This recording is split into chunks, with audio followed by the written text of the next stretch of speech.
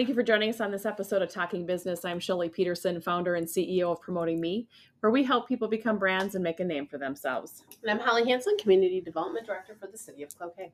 So this week's hidden gem that we're talking about is SKB Environmental. We had a great visit with Kyle Backstrom and at the Shamrock Environmental Landfill. And for me, this was something that I didn't even really know much about in our community. And obviously in my past construction world, right, I did know a lot about construction and demolition debris and industrial waste and, basically recyclables, processing, and transfer services that they actually offer. So this was good. I got a good education actually while I was there, and actually really made me think about the fact of, that awareness and that consciousness of as we dispose of things and as it goes away, what's that end of life cycle look like? Where do things end up? Where do they go? How are you a responsible corporate citizen that actually is either getting rid of your waste or in this case, they're taking in that waste? So I really enjoyed our conversation with Kyle. Yeah, it's interesting to realize, we have a construction and demolition landfill that is actually certified as an industrial landfill. And what is its impact on our region? How is it a benefit to our community? And you can start with things like, well, if you're remodeling your kitchen, guess what? If you're re-roofing your garage, if you're building a deck, these are places. Gotta go somewhere. These materials are going to places like an industrial construction demolition landfill. Mm-hmm. Kyle shared with us kind of two little pockets here. What's going on in the region right now, and how are they being utilized as a regional industrial landfill? The materials from the Can of Worms project, mm-hmm. Munger Landing, the dredging of Erie Pier, taking impacted soils.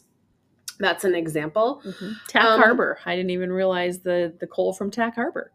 Absolutely. And then just the business relationships of locally here to our Cloquet economy with SAPI and USG and being a resource between those large employers and their construction demolition debris waste was, I think, it's a cost of business and it matters.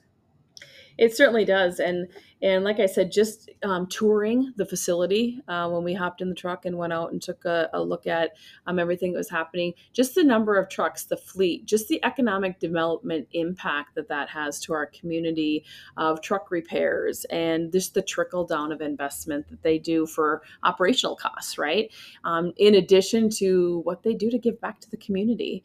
And so for me, it is definitely hidden. It's out of the way, as it should be. Mm-hmm. And but like I said, for me, this was a very enjoyable visit as I learned more about things that maybe I thought I knew about, but I really had no idea about. And to sit there and listen to Kyle talk about, we're the end of life cycle caretaker, and I'm like, yeah, you really are.